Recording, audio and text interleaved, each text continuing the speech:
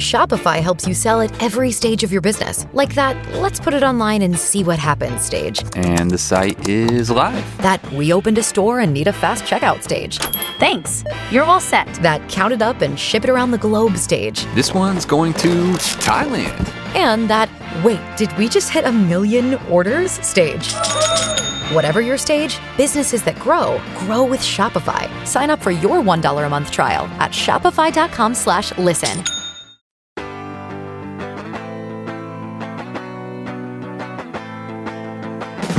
You are listening to Nakedly Examined Music, a podcast about songs and songwriters. My name is Mark Linsenmeyer. My guest for episode 135 is Peter Milton Walsh, the man behind the Australian band The Apartments. You're right now listening to Help from his debut 1979 EP, Return of the Hypnotist. Peter also played with the Go-Betweens for a little bit around this time. He played with a few other bands in the early 80s, and The Apartments released their first full-length album in 1985, as well as subsequent singles like The Shyest Time, used for the 1987 John Hughes film Some Kind of Wonderful. They really got going recording-wise in the 90s, releasing 4 albums between 92 and 97, but then he had a personal family tragedy, basically retired from music for a long time, starting back up again around 2011, and issuing a really notable 2015 album, No Song, No Spell, No Madrigal, that grew out of that time of tragedy. And he's now come out with a new album, In and Out of the Light. We'll be discussing What's Beauty to Do and Where You Used to Be from that album. Then looking back to the 1996 album Fête Foraine with the song Sunset Hotel, and concluding by listening to a song from that 2015 No Song, No Spell, No Madrigal, Looking for Another Town. For more information, please see theapartments-music.com. For more about this podcast, please see nakedlyexaminedmusic.com. And I would love your support for this project at patreon.com/nakedlyexaminedmusic. Playing Help from Return of the Hypnotist EP. We're going to get very quickly to the new album. Of course, that's a many-year jump. I don't know, is there any stylistic consistency that you hear from what you're doing now from all the way back then?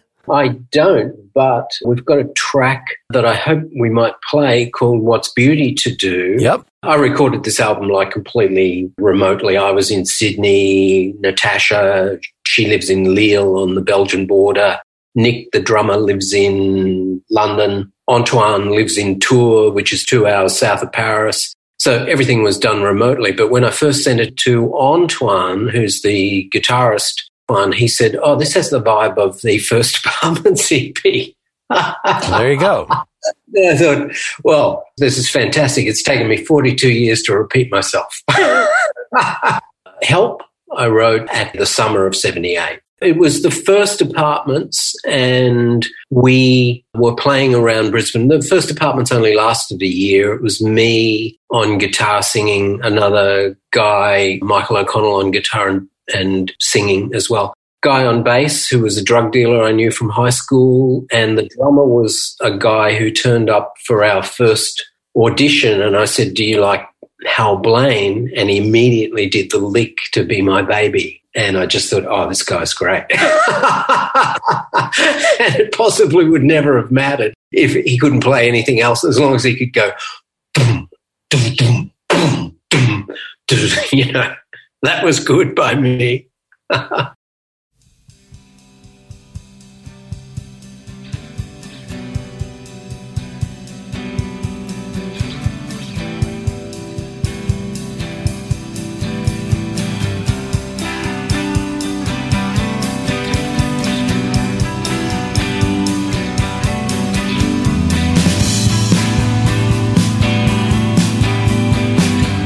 That was your special year. It takes some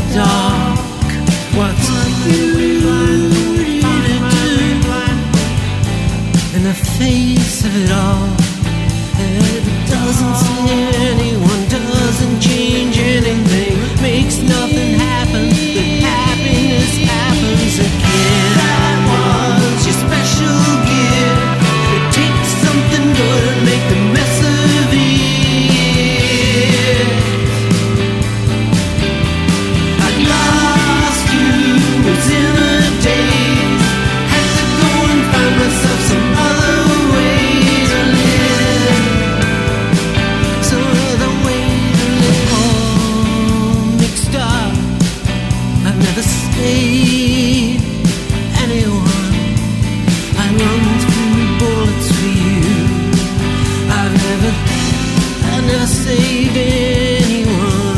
I could find my way blindfold to the dark and the rain. The feeling I had then, I won't get back again. That was your special gift, to take something good and make a mess of it. I lost you within a days. Had to go and find myself some other way to live.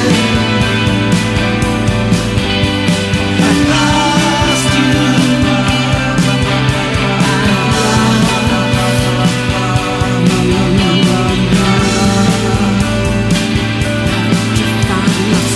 So made a mess of me, made a mess of you, made a mess of me, made a mess of you.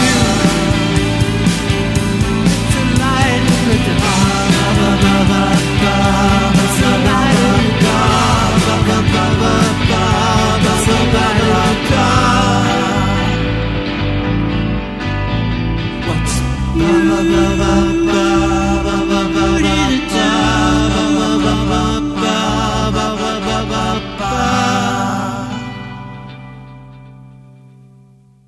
Yeah, so it definitely does have a kind of 80s Smiths sort of vibe to it. What came first? Lyrics, music? How do you generally write here? They mix themselves up. Somebody asked Dick Rogers one time, and he'd had the question so many times he was ready for it, like what comes first, the music or the lyrics? And Dick Rogers said the check. With me, they just vary. Sometimes I'll have a title lying around, or I'll just have a bunch of lines lying around, and then suddenly I'll be playing something and they all fit. It's a roll of the dice, usually, and I figure if I were a more disciplined person, I might have worked out by now how I do it, but I don't really. It's still benign mystery.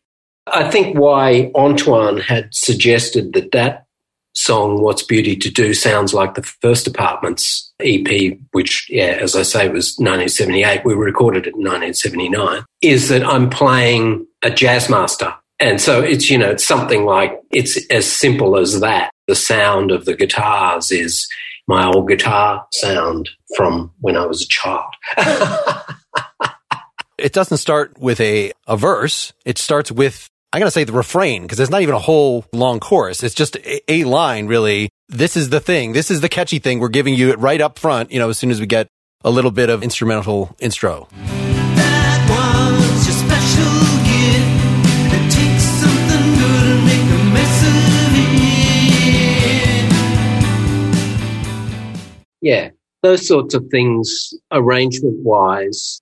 Probably I just decided at the last minute that's what I would do. There are other tracks on the album where I actually said, no, we'll kill this, we'll throw this out. This is how we'll start it. We're not going to start it that way. But with that one, I think it was pretty organic. I think I just definitely wanted to come in with, that was your special gift, as an opening line. So it's in second person. Is this one of those talking to yourself things? I don't want to make you confess anything about the meaning of lyrics that you don't feel comfortable with. I'm just wondering about the writing technique here. Was this a particular situation, an imagined situation? Who are you talking to here? I would acknowledge only that I have had a special gift of getting good things and making a mess of them, but I'm not the only one. I know so many people who are the same way.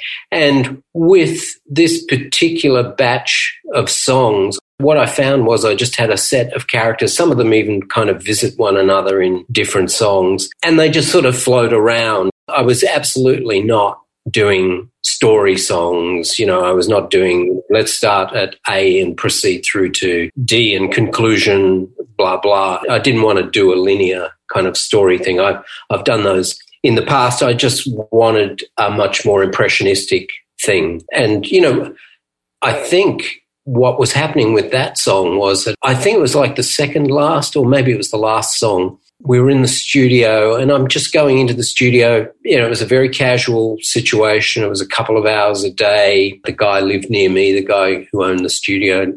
lived nearby, so it was like a neighborhood thing. He had children that he needed to pick up at a certain time from school. So, we'd have short days. And I would go in there and, you're walking out of this sort of sunlit world of winter in Sydney into the darkness, the lamplit world of the studio. And the world was like in complete chaos, some of it to do with the climate emergency and the insanity of Trump. Democracy everywhere, like just on life support. And I just thought, there was a certain sense of what am I doing? I'm making another record. What do I do that's worthwhile? And it was almost like my own response to that was, well, this is the only thing that I can do. I'm involved in all sorts of resistances that everybody else is involved in. But, as far as like talents go, I don't have many talents, but I've always tried to create with my albums and records, something beautiful. And I do think that is something that works for people too, the people who listen to The Apartments. So it seems like you're asking this rhetorical question, what's beauty to do in the face of all the tragedy, all the problems of the world, and answering it, but it doesn't seem like you're satisfied with the answer. It's a light in the dark, but makes nothing happen, doesn't save anyone, yet happiness happens again. There's a role for art. It doesn't actually solve problems, but it's a nice companion while you're suffering. That's right.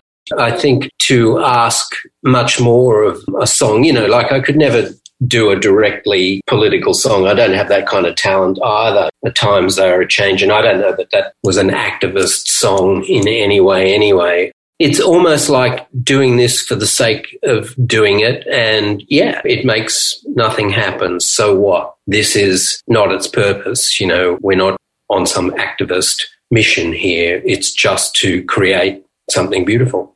Oh, you just play the beginning. We talked about the refrain, the beginning of the first verse here.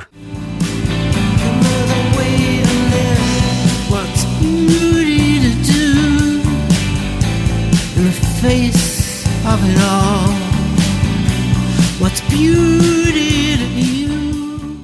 So just the fact that you don't have a gap at all between the end of the chorus and then immediately just comes in there and it's this soaring thing. What's your philosophy of vocal takes? Like, it sounds like this was not the 8th take. This sounds like that you're pretty off the cuff, try to make it as live as possible. That's exactly right. And that's precisely how I wanted to go into this recording. I made an album 5 years ago called No Song, No Spell, No Madrigal, and I did it with another fantastic producer, Wayne Connolly. And I had first spoken to Wayne about recording. I did a French tour in 2012 and I was looking for a guitarist, and someone suggested, why don't you see if Wayne's interested? And Wayne ended up coming with me to France, and we got a pickup band there and toured for a while. And Wayne, during the course of that tour, in the back of the bus, said, how do you normally work in the studio? And I said, well, I like first or second takes. And he said, have you ever tried anything different? And I said, no. And he said, I think you should try it out sometime. It often pays off. And then I wasn't thinking about making a record. And then ultimately I got around to seeing if the bunch of songs that I had lying around were any good, and I'd never played them to anyone, and I had no perspective on them. So I thought, here's a guy, he's produced over 300 albums. He listens to songs and demos and people trying to get him to produce all the time. He'll have some sort of perspective on this. So I got him over and I just sat down at the piano and I played him about 6 or 7 songs. I didn't say anything. And then I finished that and I said, look, that's what it's like. He just opened his diary and he said, well, how's October 14 for you? So it was sort of like an affirmation that there was something there. But then I worked with Wayne and I also thought, well, look, I have such a closed mind to so many things. Why don't I just open up to his way of working? And often he would drive me through a bunch of takes. And he had a feeling like the best thing came out of that. And there's still a part of me which thinks, a lot of stuff gets lost that way. And then I was making this album, and because the first plan was to go to France and record in Antoine, who's the guitarist, he's got a studio, and I was going to get Antoine, Natasha, Nick, in the studio with me. We'd had like 2 or 3 weeks. We'd just go bang, bang, bang, bang, bang, do a bunch of songs. Then I was going to Berlin. I was going to mix them with Victor Van Voot, who worked on the First Apartments album, who's done a bunch of stuff since, like the Bad Seeds and PJ Harvey. So that was the plan. So those guys said, well, it's not very productive if you're just going to turn up here and land 10 songs on us, the day that you arrive and expect us to get them happening. Thought that was fair enough. So I did 2 demos. And while I was doing the demos, it sort of reignited my feeling for doing demos, which is you're discovering it. And then I finished the demos and I thought, actually, you know what? I don't want to demo this album and I don't want to demo these songs. I want to record these songs, and I may not even record the things that I thought I was going to record. So that's when I started changing my approach, and I got onto Tim, who actually lives nearby and who produced the album. And with him, it was definitely first or second take. He wasn't going to push me, because he knew that that was my ambition there, to do it in that way. But you said the other musicians remotely sent in all their tracks, so you couldn't really control what sort of ideology they were using when recording. They could have it note to note perfect. For all I know, Natasha spent 400 hours doing her vocals. And I'm sure Antoine, because Antoine is a producer himself, so I'm sure he would have mucked around a bit with his stuff. But yeah, that's not how it worked for me. And for instance, like the track We Talked Through Till Dawn, I recorded that with Chris Abrahams. Chris is piano player with the Necks. He has played with me a lot. Well, in the past, he was on Life Full of Farewells. He was on Apart. And he knows what I'm like. And on Life Full of Farewells, we recorded a track which is called She Sings to Forget You. And how we were doing that was, it was a really good studio and it had a grand piano. It has Steinway. So, to hear him on the Steinway was fantastic. He played it once and he said, look, I'm not sure I've got the feel, it's so much better when I had you singing with me. And I said, oh, okay, well, look, we could try that. And then the engineer set it up so that I could stand there next to him and sing. And he said, oh, we'll get this down anyway, we'll see what comes out of it. And then we recorded it once and Chris said, oh, I played too much. And I said, it sounds pretty good to me. And he said, can we just do it one more time? And I said, yeah, okay. So then we did it. And I went back into the control room and I said to the producer, so was that okay? Well, I can do another vocal if you want me to. And he goes, why would you do that? It was there. So it was that sort of thing that I wanted to do. I just wanted to do something completely fresh. And with that track, again, with Chris, I just recorded it live. I was standing next to him at the piano. Yeah, as long as there's not any weird bleeding between the mics. Tim was able to control it. And, it worked for us. Just the chemistry between Chris and I is good enough so that that's how it goes. And we also did a live version of The Fading Light. That's the final song on the album, and that worked.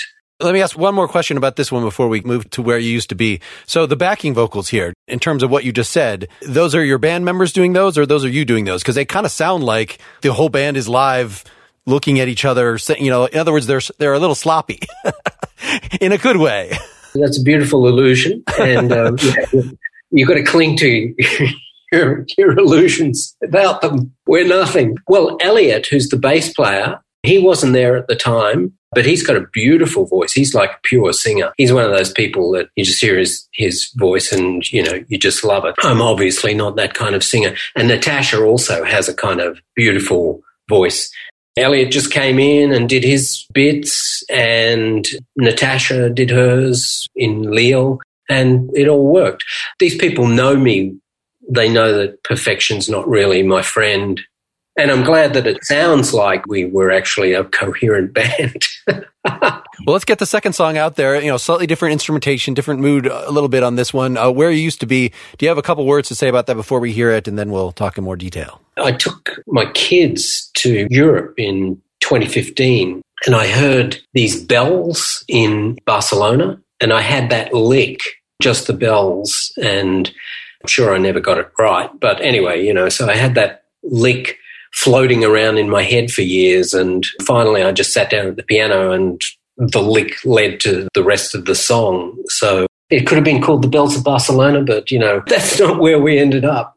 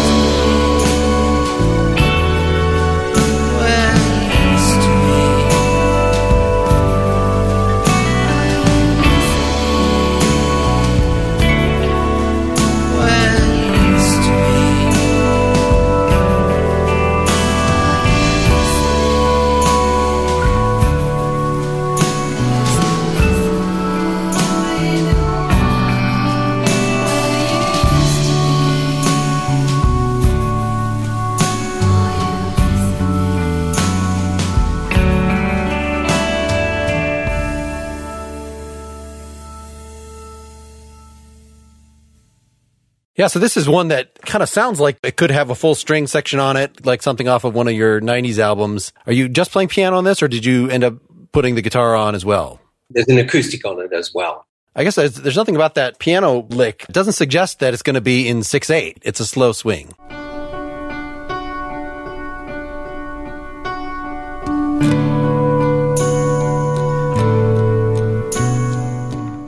we set the whole thing up on that lick, actually, because Nick was in London and was going to do some drumming. We didn't want to use a click track, but we had that lick running all the way through. So it kind of was the cement for the rest of the song. And see, the other thing was that when I went into this album, I'd recorded No Song, No Spell, No Madrigal, like in the way that you record an album. The bass and the drums go down. In fact, the bass, drums and piano went down, and then everything goes on top of it. Whereas, like, sometimes I've recorded in the past and I haven't done that. And, like that track that I did with Chris, She Sings to Forget You, Mr. Somewhere, which is on the First Apartments album. They were things where I just had my idea for the song and everything else floated in out of the ether, and then it became the song. It wasn't like everything must be landlocked almost by bass and drums. So I wanted songs that worked in a different way, and I wanted the recording to work in a different way. I think that's one of the distinctive things about it, is that it's not just here's the bass and the drums and like everything is almost like decoration on top of it. It's been done in a different way, and it was almost more impressionistic. I would just think of a thing, I'd run it past Tim, it could be just a lick or a hook or something, and ask him what he thought of it. And if he thought it was any good, well, we'd put that down. And then there's another brush stroke, and then gradually the thing emerges from there. You don't start with, okay, let's get bass and drums down, Yeah, well, and maybe that explains the bass is a little more active on this song than on the previous, and then I would expect that it sort of takes up a little bit of a lead spot on, at least in some parts of it. Yeah, he's a beautiful bass player. I really do love his bass playing. And I played with him since he was 18. So, we've got a long history of working together. And yeah, he's just like a phenomenal musician, one of these guys that like you're driving along and you hear a song and then you'll end up at the studio and he'll sit down and you play it on the piano, like he's got a phenomenal ear. In fact, let me play this. I had written down, it sounds like there's a lead bass and a background bass, but maybe there's a guitar.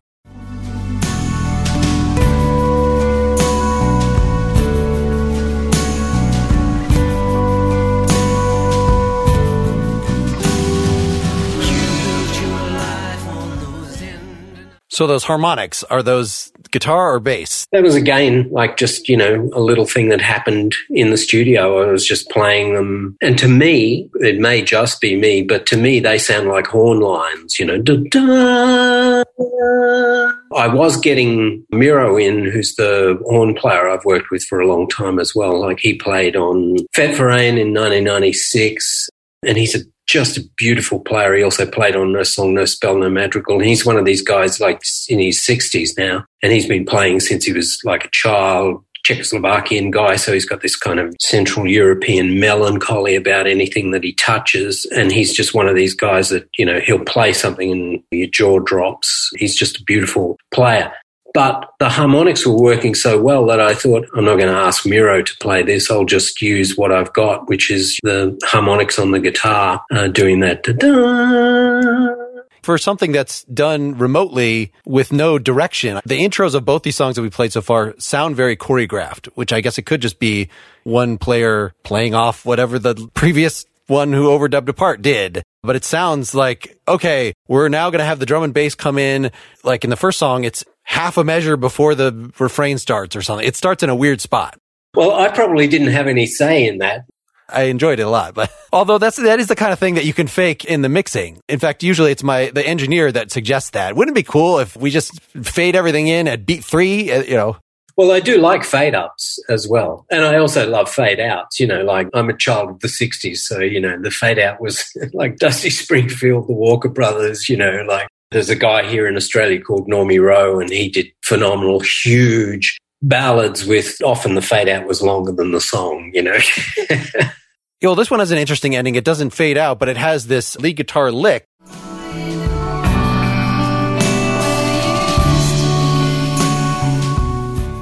The little arpeggiation, like it sounds like it's going to end, but it doesn't. It keeps going. But then actually the third time it happens, it does end with that. Like, okay, I was not wrong. That is the announcement of the end. It just fakes you out a couple times. Yeah, you know what it's like. Sometimes you think these things through, and sometimes like the best parts are just like the accidents. And we did get lucky. We had some good lucky accidents. Well, let's look back to a different time, a different production environment, to Fête Foraine. How do you actually pronounce that album? Yeah, that's right. That's exactly okay. right. Yeah. Sunset Hotel, 1996. Often I record something and then how the song should really sound occurs to me about a year or two later. And I like to revisit things. So when I did Fête Foraine, it was just before I was going to record a new album, and I just wanted to get a bunch of things down that were songs I'd already recorded, but I had approached them with a different feeling. And with this one, I just wanted the piano and a little bit of horn in it and just a slightly different feel to the Evening Visits recording of it, because I was never that wild about the Evening Visits recording of this track. I thought I'd done a pretty good demo of it. In fact, I thought the demo was better than the final Evening Visits recording. So that's why I approached it for Fête Foraine.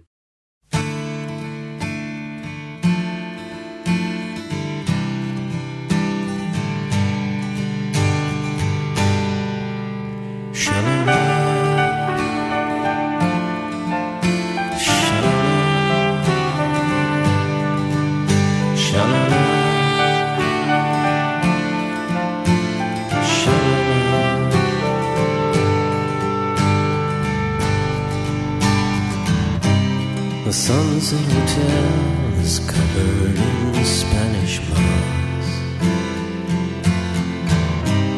I'll go and hide it, and so much has changed, you're keeping a score. I could never stay clear, act like a child. It's like a long holiday. It's been so quiet.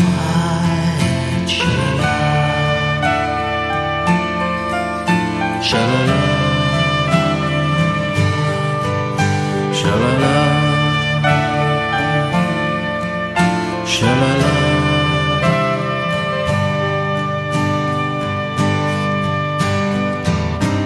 I've been out of reach. Oh, it's hard to come in again. Aren't you wanted enough? You're too young for ghosts.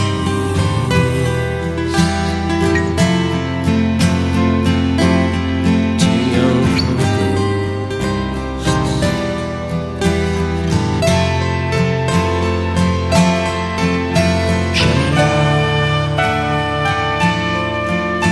Sha-la-la,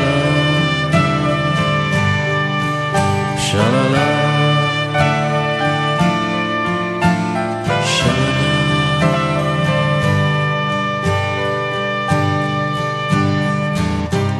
The roof's overheads, I just make trouble there. They forget what they hoped, whatever it was, it didn't right.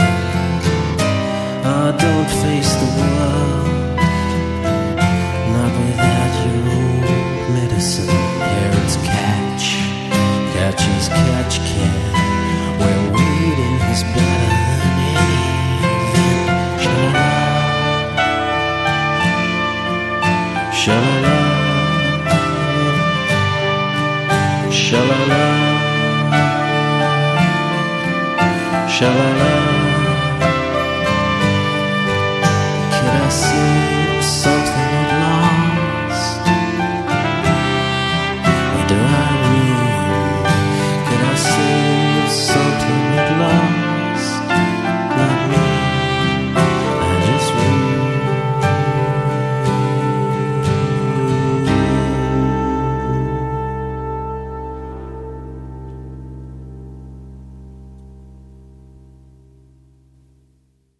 All right, this is the one that is straightforwardly in 6/8. The Norwegian Wood. Dun, dun, dun, dun, dun, dun, dun. I'm trying to remember its context in the album. The other ones were not as overtly acoustic, right? That this one, the acoustic is right in your face in that Norwegian Wood sort of way. You got this really interesting chord progression in the intro, and then it shifts to a totally new key for the actual, when the lyrics come in. What was the order of operations, do you recall, with this one? Was it As We Hear It? I was quite willful with that, because this I would have done probably wrote it around 83, 84. I was quite willful about wanting to, have the verse related to the chorus. I don't really understand what I'm doing there, but I knew that I'd moved it into a different territory, and like the verses are C minor, E minor, and F. And, that kind of works. But yeah, that was willful. It's kind of suggested itself. I also, at the same time, wanted something different for the verses. The refrain here is this sha-la-la, which is a strange thing to kind of declare in a Spanish trumpet-laden way. Not sha-la-la-la-la-la-la, I would blame the Shirelles for that, or maybe Lou Street Hustle or something like that. I've always loved Sha-La-Las. The first apartments we used to do Pretty Flamingo by Manfred Mann. That Manfred Mann had a Sha-La-La song, which was actually just called Sha-La-La. I could play all those, anything with the Sha-La-La in it, I could play a lot, Was it a sad Sha-La-La? I don't think I've heard a sad Sha-La-La in a song before. Oh, yeah. No, my babas are sad. My Sha-La-Las are triumphs. No, I really don't know. The Sha-La-Las were, I think it was because I just wanted a motif, some sort of melodic motif for that part of the song to go back to where it was. The Sunset Hotel was sort of my feeling about this place that I used to stay in Darlinghurst, which is sort of downtown Sydney. And around about that time, heroin had crept into everyone's lives. I'd moved to New York, and I moved to Berlin, and I moved to Paris, and I would find Sunset Hotels wherever I went. It was sort of like, oh, this is the world that I now live in. It was just that particular period of time. So I kind of had a feeling about this place where people's lives are going wrong, and they weren't going to save anything either.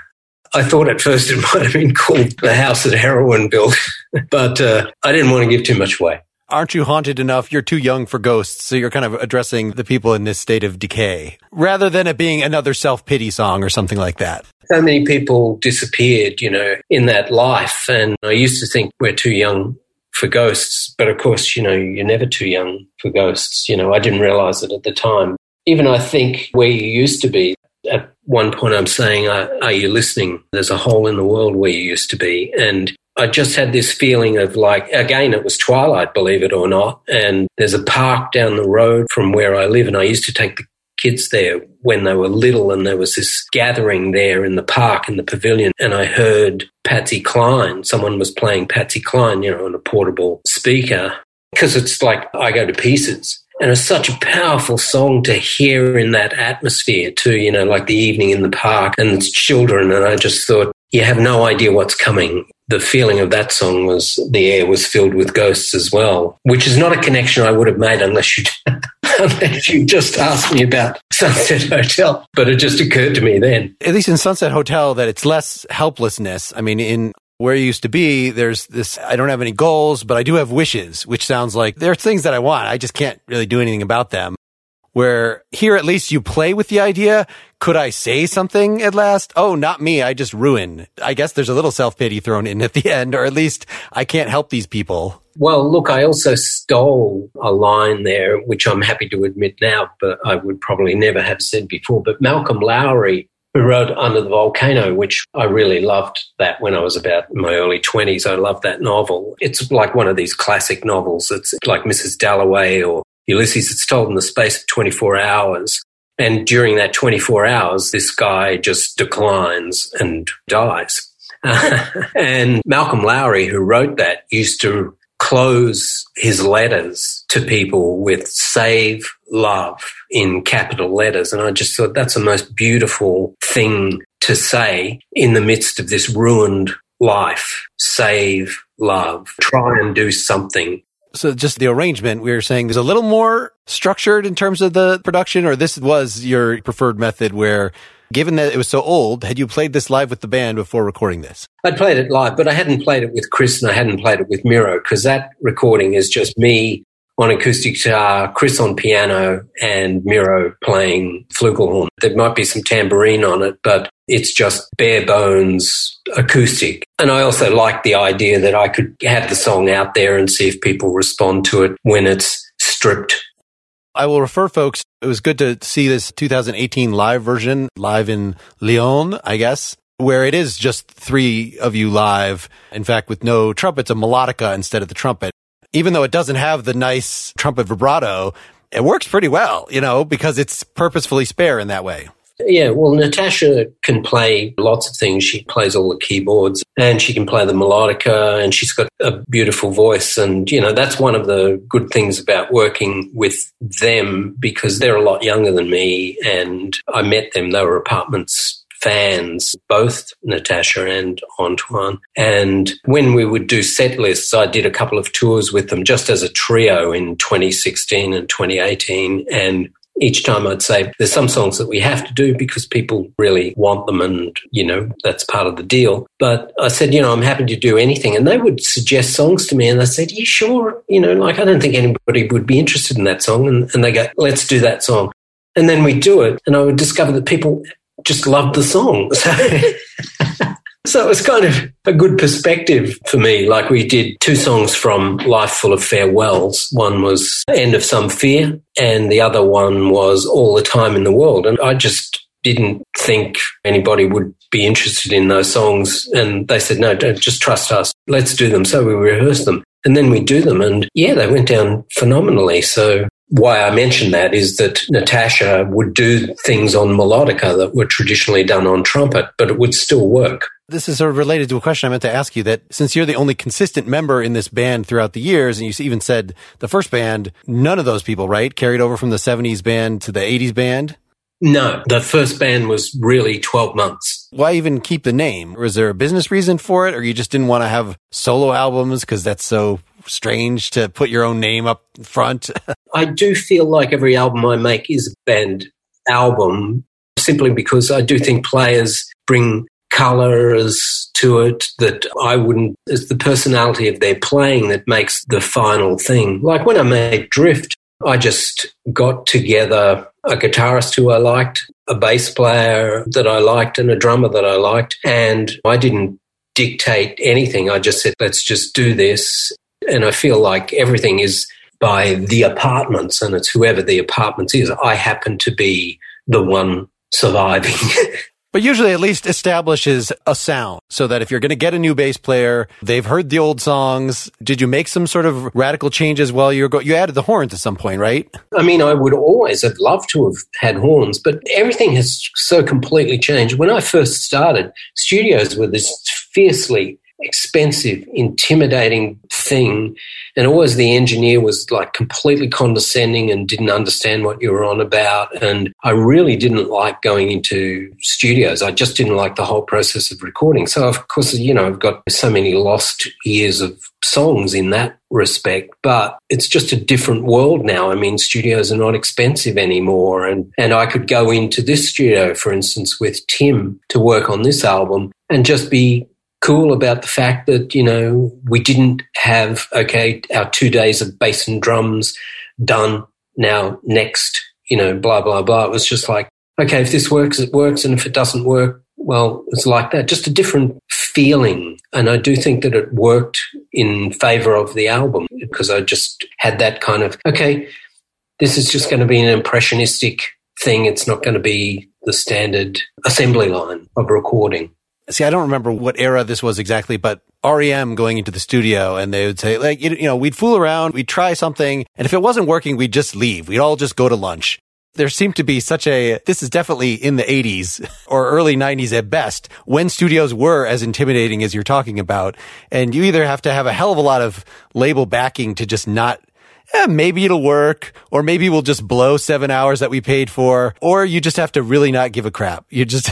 Yeah. Well, also, I think like REM, that's definitely a band where everything arose out of the four people being in the room at the one time and just coming up with something from nothing. You've got Buck and Mills, both infinitely melodic players. Stipe can just do any melody that's floating around the room. Stipe can just pull it down and then load it up with some lyrics. And Bill on drums, that was like a band. And of course, they kept the band together as well, which is a lesson for a lot of bands. They kept the band together as well by having, 4-part publishing splits. So the band just survived in a way that some bands don't. And they are bands that draw up their material entirely from the 4 people in the room at the one time. Those people are making the song. It's not a songwriter. Even though you're working under a band name, you did not do that. So you're not still paying folks for work from 20 years ago. I've always had the melody and the lyrics, which are kind of like the things. And, the copyrightable material, yes. Yes. And sometimes I've said to, like with this album, again, Nick, the London drummer, with that track Where You Used to Be, I said, look, this is just Hal Blaine territory, like dum-dum, on a kettle drum or some dramatic snare, some tidal snare rolls, that sort of thing. He knows that world of Pet Sounds as well as anybody else. Were there any rejected parts for this new album? Since you're working remotely, that you get a drum part and you're like, yeah, this is not what I had in mind. With What's Beauty to Do, I just had that in mind as just a really like straight 4 on the floor. This could be like Sonic Youth in 1994, Steve Shelley or something like that. Just very straight. And Nick's like Juilliard College, he's like a super musician, another guy with perfect pitch and a great ear. And he came back with something which was more of a shuffle. And I just thought, no, that's not, this has got to be straight. That's a drummer here, Nick Kennedy, who plays in the same band as Tim, the producer. So that was very straightforward. And he came in and, and that's bloodstream with him. Like, if you say Steve Shelley, he goes, yep, got it straight away. And how long will this take to record? Well, the track's 3.5 minutes. Okay, well, he's finished his recording in 3.5 minutes. Well, let's wrap up here by just introducing the last thing, which is Looking for Another Town. I wanted a song from that No Song, No Spell, No Madrigal 2015 album that you were saying was the relatively extensively produced compared to what you usually do. Of course, this album is so full of your personal experiences. I will refer folks to articles on that, but it's just an emotionally wrenching album. And I think the production helps. I don't think it would have, if it had been made as a Syd Barrett despair kind of sloppiness, like I don't know that it would have helped. I'm really pleased with the production and it did make me stretch my wings as well. Like the title track, I had that worked out. I played piano and I don't play piano very well, but it was well enough to get the feel of the track down. So we had the piano, we had the bass and the drums, and I'm writing the lyrics at the same time. Well, I had lots of lyrics lying around, but I was just trying to work out, how is this going to go? And with Wayne, we were getting toward the end of everything. And he says, have you finished that lyric? And I said, well, look, I know what it is. Like a voiceover in film noir, it kind of starts out in the rain, it ends in the rain, and the guy changes over the course of the song. So it was a really good thing for me to do because it just showed me that I could do that. I could be making things up as I went along and it would still work. So I felt like when I went into this album, I would do more along those lines. I would work along the lines that we established, that Wayne established with me on No Song, No Spell, No Madrigal, the song, not so much the album. And also, I did not want to go in and try and capture the past. Those songs that were on that album, I had sat at the piano for years. I wrote Swap Places in 1999 and I had the horn lines. I had all the parts in my head, and then I'm going in and I'm trying to see if I can get what I have in my head already down on tape. So ironically, it's probably relevant to that album, but you're trying to summon up the past. Whereas with this album, I just wanted to go in and have everything fresh and take whatever came to me in the moment so that it's exactly how things are going for me in 2019 and 2020 as far as it's connected with me. But it was that sort of thing. So it was a really good learning experience for me working on that album. And yes, I'm certain that you're right. It probably wouldn't have been good to do it in a sloppy way. But interestingly, the piano player that played on that album. Chris wasn't in the country because he was with the Necks on one of his, 500 shows over 2 years, Necks tours all over the world. And the piano player, I showed him how I played it on the piano. And as I say, I don't really play the piano very well. And he said, this is great. And then when we finished the album, I sent it to him. He said, you could have done that song with just the piano and vocal. And I think it would have been just as powerful. So interesting other people's takes on these things. Are there demos from 1999 of some of these songs floating around? They're just cassette? No, they're me playing them onto a cassette. You're talking about writing lyrics for some of this as it was actually being laid down for Looking for Another Town. Looking for Another Town. No, it was the track, No Song, No Spell, No Madrigal. I was right. Oh, okay. The title track from that. Okay. Yeah, the title track. No, Looking for Another Town, I had that pretty much worked out. I even remember the first time I played to Elliot, the bass player. He and I were on tour in France. We were doing some shows in 2009, and I was sitting there with my acoustic guitar, and I played the bit where the steps go up instead of down, and he went out and went to see a girlfriend somewhere in Paris, and he came back and he said, I've had that hook in my head all day. And then I thought, okay, well, that's a song, Well, thanks so much for doing this. It was really great to immerse myself in your work for a couple weeks. Yeah, well, thank you. I'm very grateful for the chance to talk to you. All right, here it is, Looking for Another Town.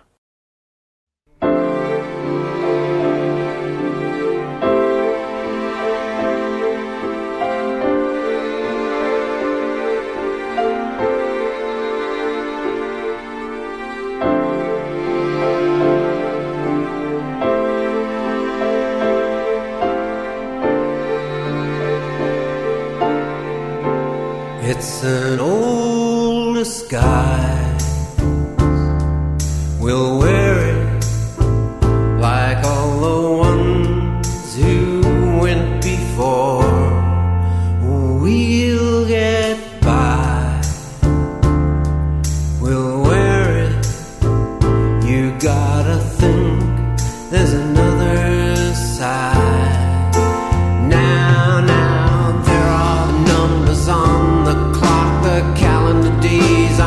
Crossing off like I count the sentence down. So please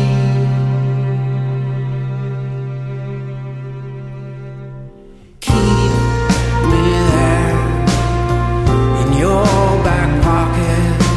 Hold on to this before we've lost it. Remember this. Remember this, remember this.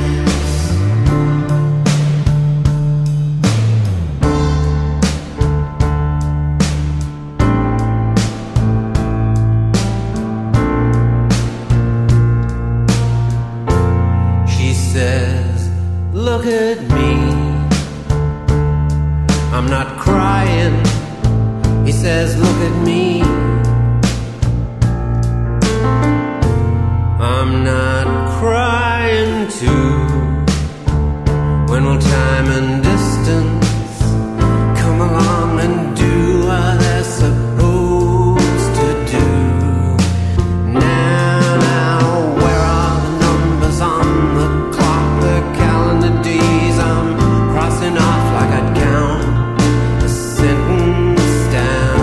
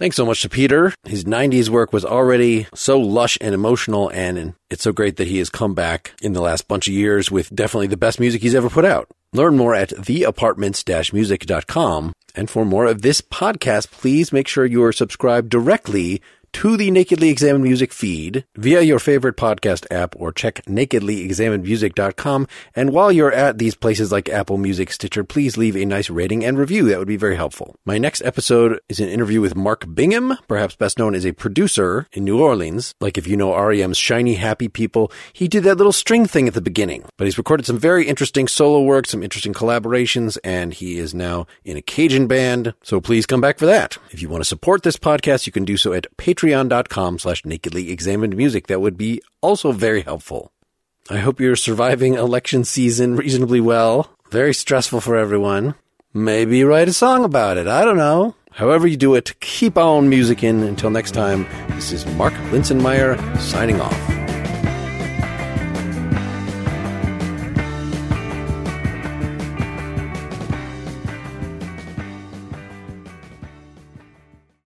Join us today during the Jeep Celebration event. Right now, get 20% below MSRP for an average of $15,178 under MSRP on the purchase of a 2023 Jeep Grand Cherokee Overland 4xE or Summit 4xE.